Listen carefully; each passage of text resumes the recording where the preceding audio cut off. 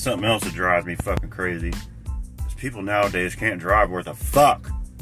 If they fucking don't know the rules of the road, they don't know how to use their turn signal, they don't fucking drive too fast, they stop too late, fucking run the red light because they're on their goddamn fucking phone, killing people. You know, I'm going down the fucking highway, towing a fucking 30-foot camper behind me. I'm in the fucking slow lane where I'm supposed to be. And some jackass is getting on the highway and wants to fucking sit right next to me going the same fucking speed and blow the horn at me like I'm fucking supposed to move over.